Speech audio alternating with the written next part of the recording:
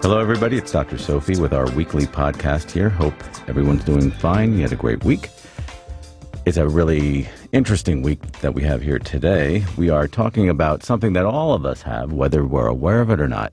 And I think the most important thing to talk about today, for me, from what I see as a psychiatrist, as a doctor, also as a human being and a dad, is that anxiety comes in so many different forms. And all of my patients that I see that have an issue with anxiety come to me and they have no idea that that's what the issue is. And it's so funny because it comes up in so many various different forms. And that's what I want to talk about today, dealing and living without worry and handling anxiety. Knowing what it is, where does it come from? How do you prevent it from running your life and then ruining your life at times? So it's a really pervasive and interesting issue. And it's an odd kind of feeling in many different ways. So we're going to be talking about what is anxiety? Where does it come from? How do I keep it from my children if I'm a parent and it's not all over the family and I'm a mess, basically, because I can't get it together?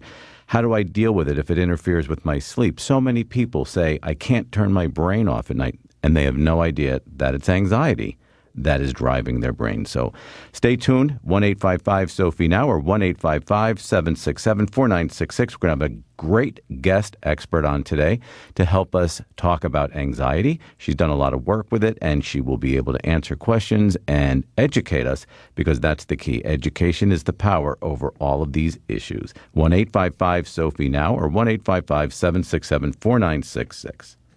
So joining me now is Tamar Chansky. She is our anxiety expert. She's going to talk to us today about all different ways to look at anxiety, explain it to us, talk to some of our listeners, listen to some of our voicemails, and answer some of the questions. But Tamar, I want to talk a little bit about her. She's a licensed psychologist. She's the founder and the director of the Children's and Adult Center for OCD and Anxiety in Plymouth Meeting, Pennsylvania. I grew up around there. Dr. Chansky is also the author of numerous popular books on learning how to overcome anxiety and negative thinking, freeing your child from anxiety, freeing your child from negative thinking, and freeing your child from OCD, obsessive compulsive disorder. She'll tell you all the stuff that she's done. She's been in a million publications, and I can't wait to talk to her. Tamar, are you with us? Yes. Hi. Thanks for having me. How are you? Good. Good. How are you today? I'm good. You're a Philadelphian? Yes. Me too. You grew up around... Oh, you really are? Yeah. Neat. I went to St. Joe's. Okay. And I went to med school there, did all my training there. Oh, wonderful. Yeah. King of Prussia. Yeah, that's great. Is it snowing there yet? Did you see that storm last night? I did. I'm really happy that we have electricity today. I'm sure. Wasn't Me too. Sure. Yeah, it's crazy back there, but my family's still back there. I love it, but only to visit. I see. Okay. Do you ever get out here? Now you're on the West Coast, but Yes. I don't know where you are. Los Angeles. Oh, sure. Yeah. Great out there. Very nice. So we're going to talk about anxiety today. Do you have any? I tell my patients, I work with kids with anxiety and adults with anxiety, and I always say, anxiety can land anywhere.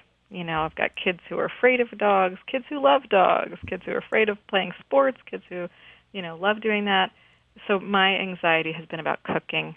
Ah. And I've really Why? I've really had to free myself from my own anxiety. It's all about how you talk to yourself. It really is. Why is it around cooking for you?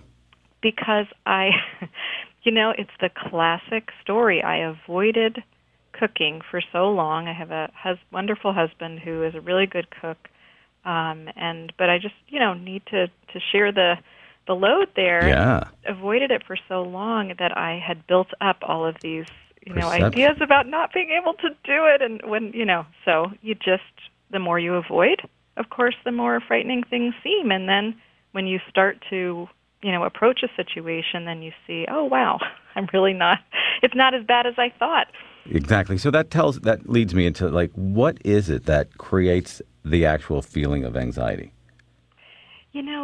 It is such a sort of perfect collaboration between the mind and the body that, and one part starts it. Often it's the mind where we have a thought of threat or danger, something being something that we can't manage, and then instantly the body shifts into fight or flight mode because we were built in a time when the things we couldn't manage were really life-threatening. It wasn't that I would burn the dinner. It was I would be dinner. I would be eaten by a tiger or something. And so we're just working with those sort of ancient circuits and programs. And so we start to immediately feel like we're ready to we could run a marathon, but that's not what we're thinking. What we're thinking is, what's going on in my body? Why is my heart racing? Why am I feeling so hot? Why are my arms feeling tingly? It all makes sense if you think about the tiger. It doesn't make sense when you're sitting in a board meeting or on a date or something like that.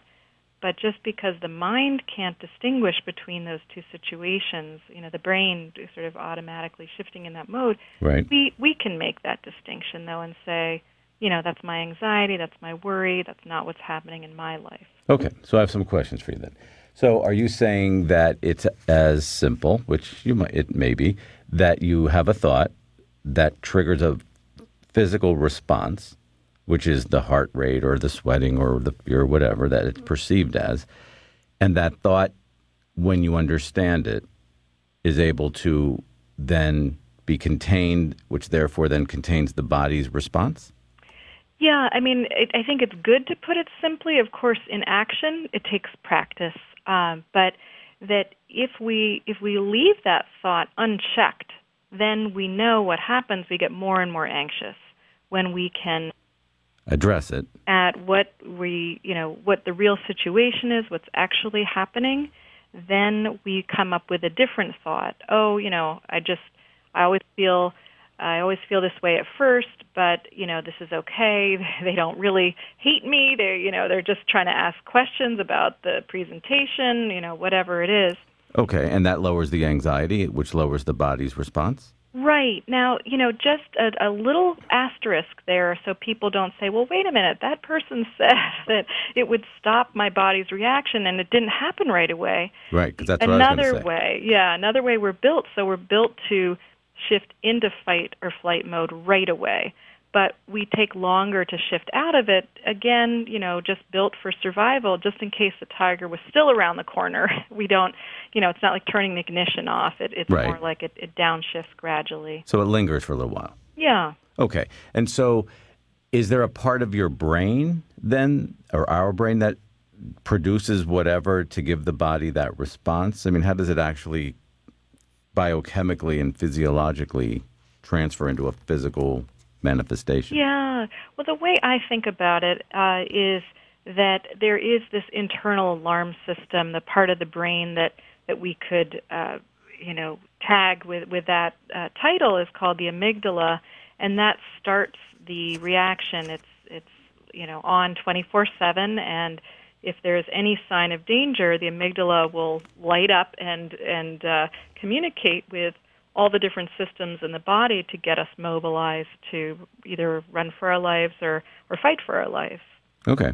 And so can you inherit a overactive amygdala? Yes. With a caveat, yes, there is a genetic predisposition for anxiety, but just keeping in mind that it's so much more complicated than that one gene.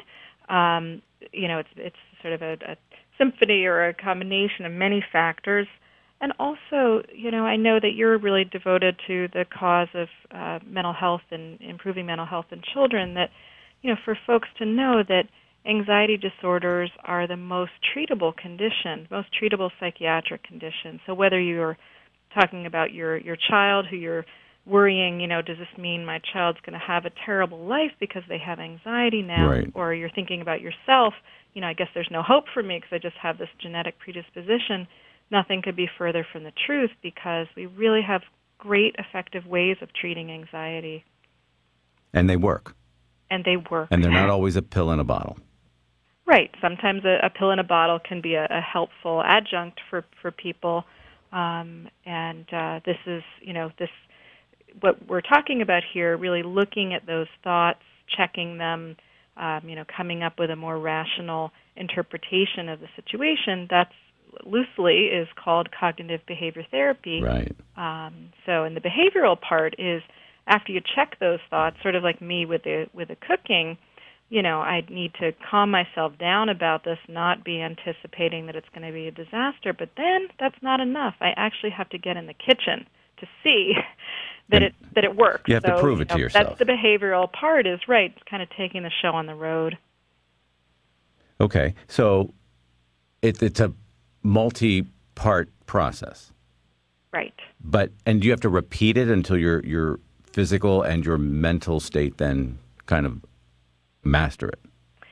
Yeah, we repeat till we feel a sense of mastery, but on the inside, what's really wonderful and kind of helping us be successful is this idea that the brain is very adaptive and will learn new tricks.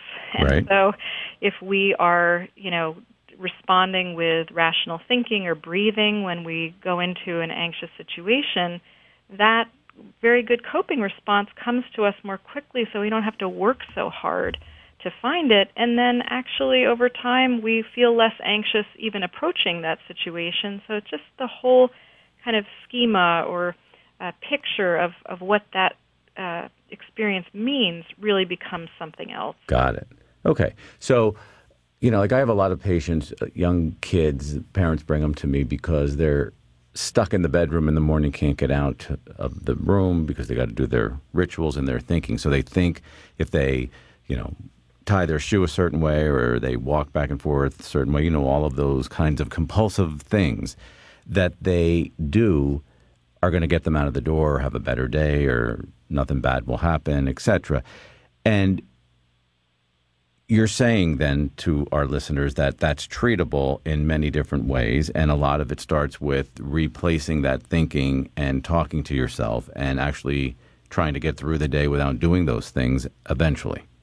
Right. Now, you're talking about a specific kind of anxiety, obsessive-compulsive disorder, and what, the kind of cognitive and behavioral pieces for that would be understanding that where OCD comes from is a brain glitch that, it's kind of, with OCD it's a little bit different in that if we take maybe someone who has generalized worry or even social anxiety, most people could imagine what the fears would be in their minds because they're pretty reality based. Will I make a fool of myself, or right. Are people going to like me, or something like that?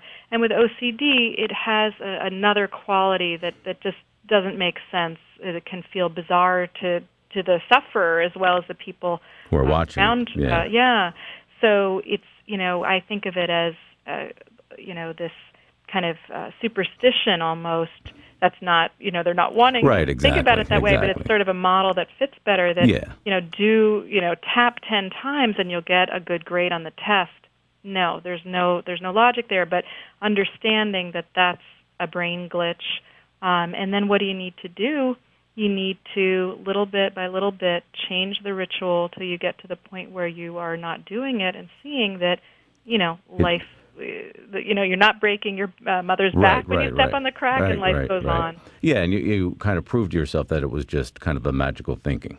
Mm-hmm. And how do you change that ritual then? You think of something else, or what do you tell people?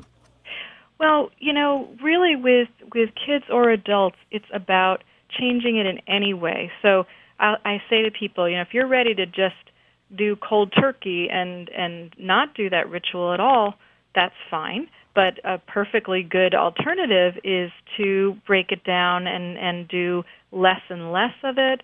Do it shorter, do it wrong, so to speak, because a lot of times people with rituals, it has to be, you start with your right hand, you have your eyes closed or open, it just gives so many different variables that you can then change. So we just and break it down. And that's basically proving to yourself that it really has no meaning.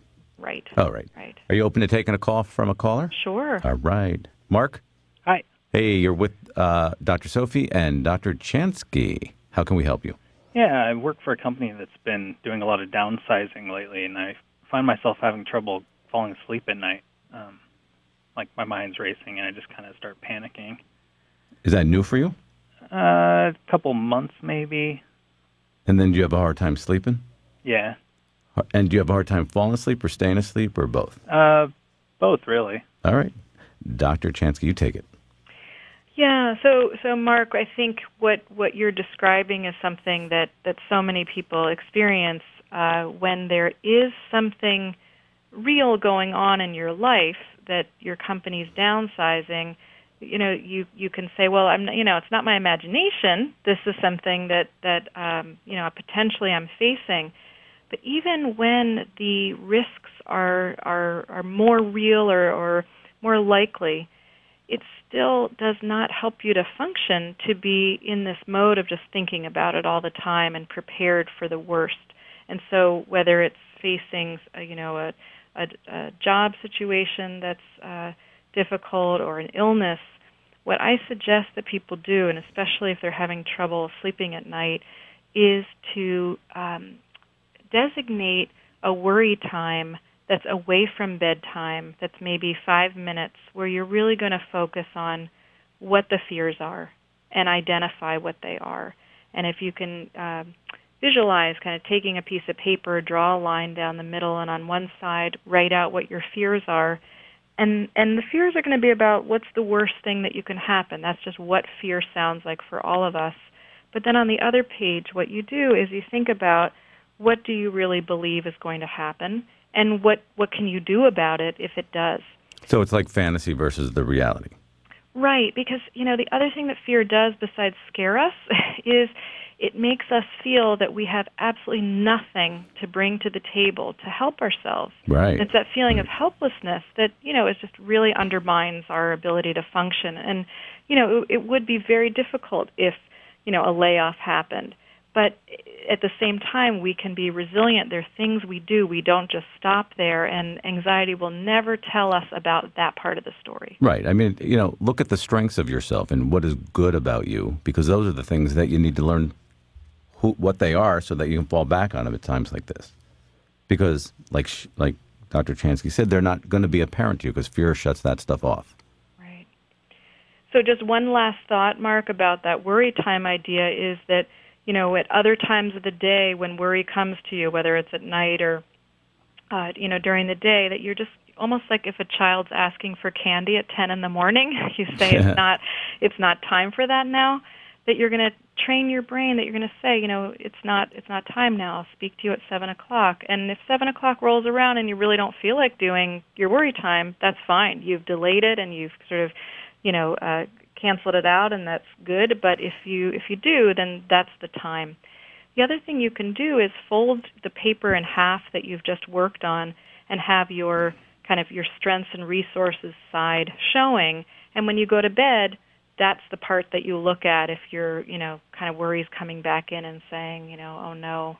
Then you read through what you figured out that you're able to do to help yourself. Interesting. Yeah. What do you think? It sounds like a valuable kind of process. Do you exercise? Yes. Regularly? Yeah. And do you do it near bedtime or no? About 7 o'clock. Does that have any bearing, Dr. Chansky? Yeah, those are good questions. It's great that you exercise. The positive effects of exercise on everything cannot be, they're really important. But I wonder if you're thinking about if it's too close to kind of a wind down time. Sometimes, yeah, maybe it's stirring you up. Yeah, sometimes folks will experiment with exercising at the end of their day. If their end of their day isn't 7 o'clock, right? Just to let the adrenaline kind of wear off, and so you can relax more before you go to bed. Yeah, I mean, really build a sleep routine where you kind of are able to relax, unwind, and do the things that you just learned with your paper and lists and all that, so that you're not having endorphins that are floating through your body, keeping you awake. Because that's a great part of exercise, but that's also probably better earlier in the day. So, you're not going to be without a job, and no matter what, you got to believe those kinds of things. Those are the ways that you got to be able to support yourself. It's just fear of the unknown. Right. So be strong. We're here if you need us. All right, thank you. All right, thanks. You could almost tell by his voice that he was really scared. Yeah. If you look at a scary picture, you're gonna feel scared if it's about your life. Yeah. You're kind of overlaying that. But don't you think that if we look back at the hard things that we have gone through, that we see, just as you were pointing out, what our strengths are. You got through it. We were not helpless there. We had so many things that we did to take care of a situation, and that's what we do. So we got to know that just as much as knowing that risk does exist in life, but we're kind of ready for it. We don't have to practice for it. That's what worry is. It's just practicing over and over. When push comes to shove, if something happened, we would mobilize. We would take care of ourselves. We don't need to go through so many rehearsals. Absolutely. We've got to believe in ourselves. And our past history is our best indicator of how well we can do it, because you survive. Right. You may not survive to the level you want, but each time you do it and you learn, you get stronger and you survive better. Right. And don't you think sometimes these adverse events, ultimately, people will say, as much as initially it's not good and it's very difficult, that what happens is sometimes they bring unexpected positive changes in your life too. Unbelievably, no matter what, they always do on some level. Right. The other thing is, I think it's important to say, many times, even though we can get rid of the fear reaction and we can change some of that thinking with, CBT or whatever ways you replace thoughts with feelings, the issue also is sometimes that in parenting, you haven't gotten the supports, or your self-esteem hasn't developed enough for you to believe in yourself. And sometimes that's also the work that has to be done. Do you ever see that piece of it? Sure. Yeah. I think one of the tough things about parenting is that unless you have really good friends who are honest with you, here you are feeling incompetent or worn out or frustrated, and people around you are just saying how great everything is. Those are the people who are going to really make your life hard. So somebody's got to tell the truth. Parenting is the most amazing thing, and it's a really hard job. Absolutely. But I think each patient is different is the message, and each treatment plan will be different. So it may be just CBT, it may be a little bit of medicine and therapy and CBT, but I think you got to look at all options and be able to understand that you will get past it. It's not as bad as it feels, and once you're out of it, you look back, it's in your rearview mirror, and you're like, whoa, that wasn't that bad. Right. But then the next one's coming. Right. All right. You ready for another one? Sure. All right. Tracy. Hi, how are you? I'm good. How are you? It's Dr. Sophie and Dr. Chansky. We're talking about anxiety. Do you have any? I do, actually. I was diagnosed with PTSD, and I thought for many years that I had a heart condition. They've had me wear the belt, and I have heart palpitations, and but they said nothing's wrong with your heart. Then I thought, okay, well, it must be hormones because I had a hysterectomy. And all of my hormones and everything is okay. And then finally someone said, I think you have PTSD, and put me on anti-anxiety medication. And it's working. It's taking care of the heart palpitations and everything. But I'm scared to death that I'm going to get addicted to this medication. And I don't want to get in a position where I have to, take it long term. When you have PTSD, do you have to stay on the medication long term, or what's the end result? Well, that's a great question. I guess before I let Dr. Chansky take it away, are these meds something that you would have been on before, or do you think that PTSD is what triggered an anxiety reaction in your life, or do you genetically have it anyway, anxiety in your family, and you would have ended up on something? No, it's an event. Okay. That happened, and so, but it's been about 7-8 years ago, and all this time I thought I had a heart condition or my hormones, and that's the road that I had been going down. Got it. Okay. Dr. Chansky, your turn. Okay. Yeah, Tracy, so you're asking really, really good questions. The treatment we have very effective treatments for PTSD, but before I get to that, just understanding what is happening there, that part of why your heart is racing and that kind of thing is that your mind is replaying in some way, seeing reminders or something from a very frightening time for you, and so it's acting as if it's happening right now when it isn't. And so the medicine's really helpful in just kind of normalizing what's going on in your body.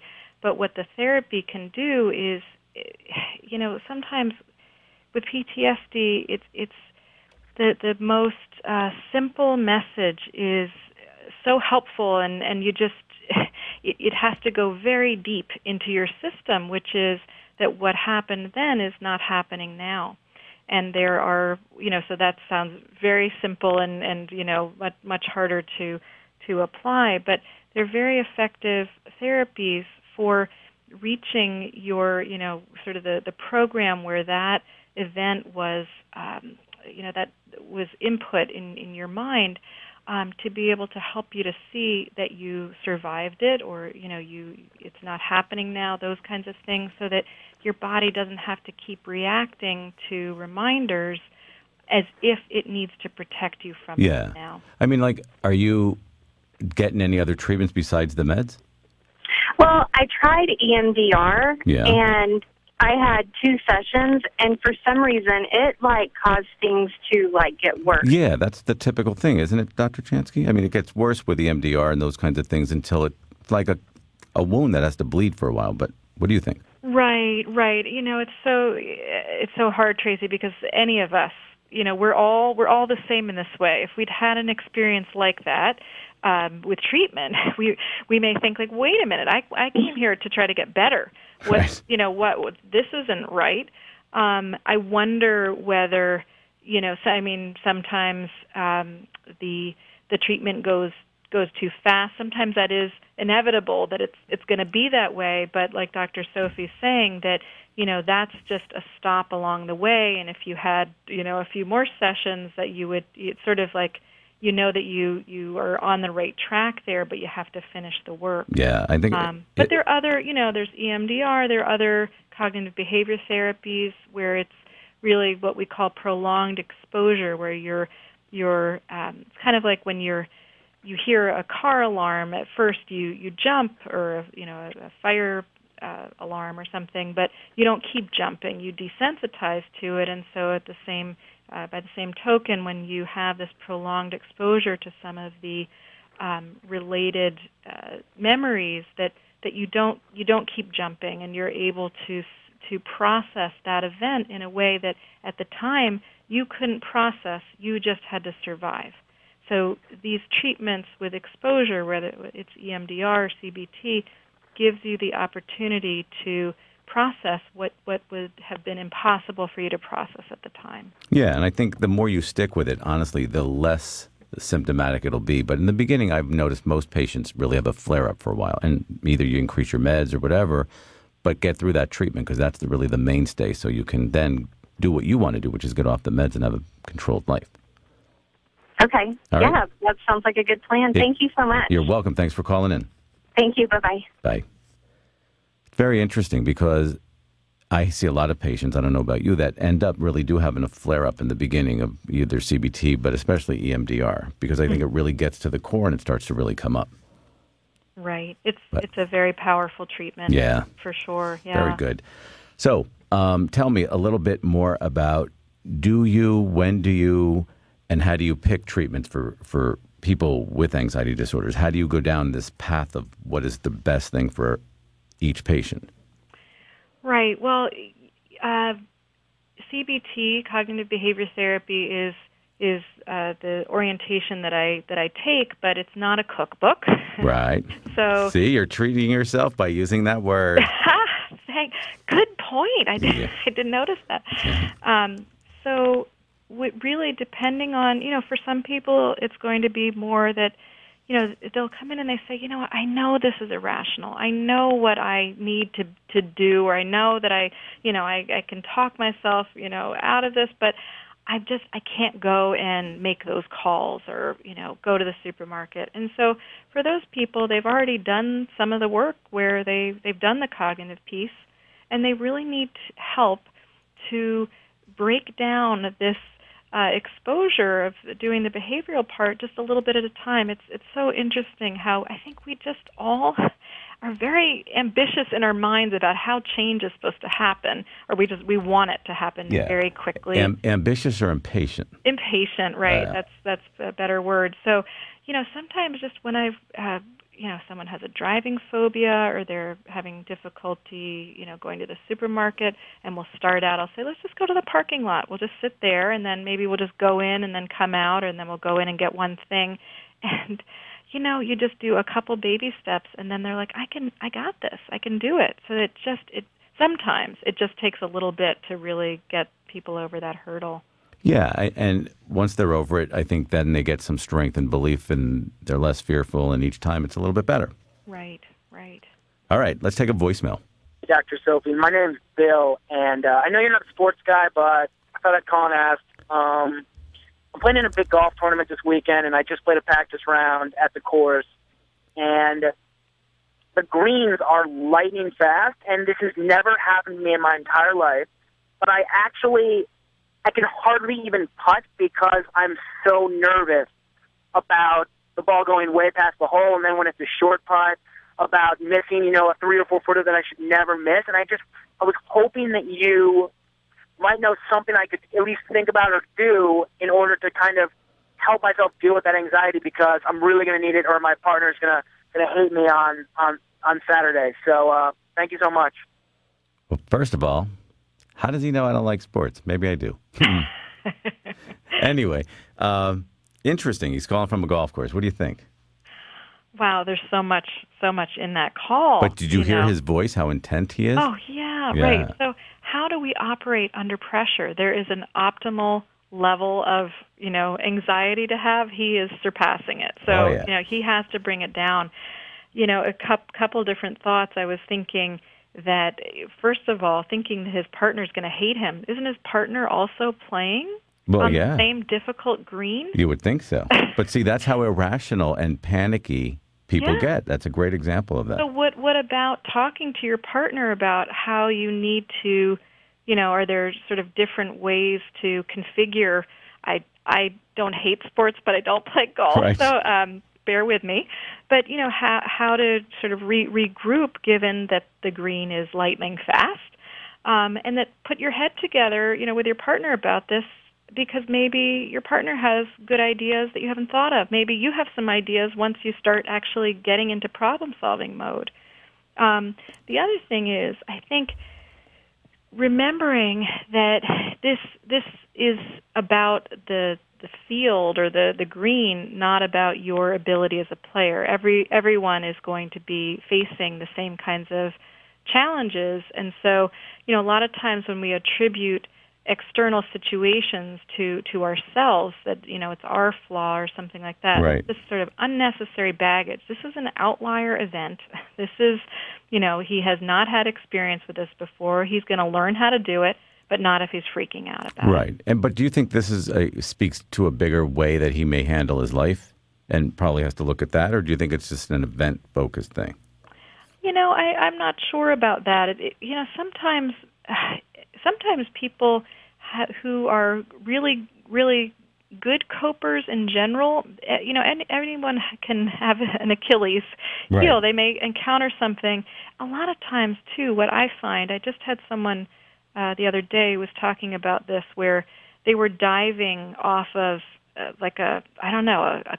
cliff or right. something into the water below intentionally. They were supposed to do it. It was a good thing. It was supposed to be a good thing, but they hadn't realized that it was low tide, and so it took longer for them to reach the water than they had been expecting. Yeah. And it really freaked them out. And so I think he needs to know that this is a new situation that he's facing. It's about that situation. It's not about him as a player per se, though it is an opportunity for him to be flexible. But I think the point I was going to make there is that sort of the element of surprise can sometimes throw a good coper off the track. He never thought that this is what was going to happen. Yeah, I guess. exactly. And he's just now he needs to get back to problem-solving mode. Got it. Interesting. All right, you want to do one more? Sure. All right. Hey, Dr. Sophie, this is Joseph with a question about anxiety. I've been married for about 22 years, and I found that at least the last 7 or 10 years, my wife has become increasingly anxious, and it's very difficult to be around when it's in high mode. She's very anxious to the point where she's kind of talking sometimes in half thoughts. I can't quite follow her, and then if I don't follow her, she bites my head off because she says I'm not listening, but the reality is it was never said. It's not a question of not listening. Anyhow, my question for you is, how do you deal with anxiety in a spouse? And like I said, this is been getting worse over the years, and it's now to the point where very little will trigger a very anxious response, and it's going to be very difficult to live with. Thanks in advance for your suggestions. Bye. Interesting. What do you think? Yeah, I mean, I have a lot of empathy for both of them, because it sounds like they're both suffering, for two sides of the same coin, really. She's having more anxiety the last 7 or 10 years, and he's trying to help her and doesn't know what to do. Yeah. And so I just wonder if they need some help together, maybe through his concern and compassion for her, that he could help her to see that she needs to get some help, and not that it's not a criticism at all, but that it's really affecting her and it's affecting their marriage, and it doesn't have to be that way. Yeah, and not to be afraid of getting help. Yeah. And maybe going with her will help her anxiety and her fear to be able to overcome that and feel safe and supported. Absolutely. It can be so helpful to have a coach right there, as Yes. long as the coach knows what to do. And I think Right. he just wants to know what to do. Yeah, I think so too. That's great, because that's half the battle, especially in a marriage. That somebody isn't angry at their partner for whatever it is that they're displaying that triggers you, but you're willing to help and address it. Right. So tell us a little bit more about you, what you're up to before I let you go. I'm making progress on my cooking phobia. Yay. My children tell me I'm a good cook. They're Good. surprised when I cook, but they tell me I'm a good Right. cook. I have been enjoying working with kids and families, and then I just wrote a new book this past winter for adults, Freeing Yourself from Anxiety. And that caller, Mark, a little bit ago, it reminded me of just, I felt like there are a lot of people dealing with uncertainty from the recession and just uncertain economic times and everything. And so that's a project that was really about the kind of fear and doubt that we all have on any given day can come up for us. So I've been enjoying talking with people like you. This has been great. Oh, very nice. Thank you. So where can we find you? You have a website, your Twitter. Yeah. What are you? Yeah, so my website is www.tamarchansky.com. I am Freeing Your Mind on Twitter, and I blog on Huffington Post. Freeing Your Mind on Twitter. Okay. You guys, you got to follow this woman. She's smart. Her books are great. I have a couple of my patients who have already read some of them, and I will tell them to read more. And we can get them on your website? Yes. All right. www.tamarchansky.com. Thank you very much. Stay warm in the winter on the East. Thanks so much. This has been great. And start Enjoyed it. cooking. Okay. Take Bye. care. Very interesting. We had Dr. Tamar Chansky on. She's a anxiety expert out in the East in the Philadelphia area. She's done some really great books that I have actually seen myself and I think are great. And she has a new one that came out for adults, basically understanding and giving you great tools to dealing with anxiety that oftentimes can derail your life. We had some great calls. We had some great emails. And I think the overall message is that anxiety disorders, in whatever way that they present themselves, whether it's in the fashion of OCD or it's generalized, I'm just worried all the time, whatever form or fashion, there is treatment, there is help, there is all kinds of modalities to be able to support. But please address it, because the biggest thing that's going to create the problem by the anxiety is the fear not to deal with it. So step up, get some help, get some support, because it's out there and it's always available in many different ways. So tons of tools. You got to check it out. I want to thank everyone for listening, my callers for today's show. I want to remind you all that every podcast is available on my website at www.drsophie.com. www.drsophie.com. You can always call me at 1-855-767-4966 or 1-855-SOPHIE-NOW, 1-855-767-4966. My book, Side by Side, the Mother-Daughter Conflict Resolution book, is always available, and who doesn't need that? Please follow me on Twitter and Facebook for any updates or anything that's going on that you need to know, and visit iTunes to download the full version of Andy Grammer's Keep Your Head Up. And most importantly, don't forget to sweep. But you gotta keep your head up. Oh.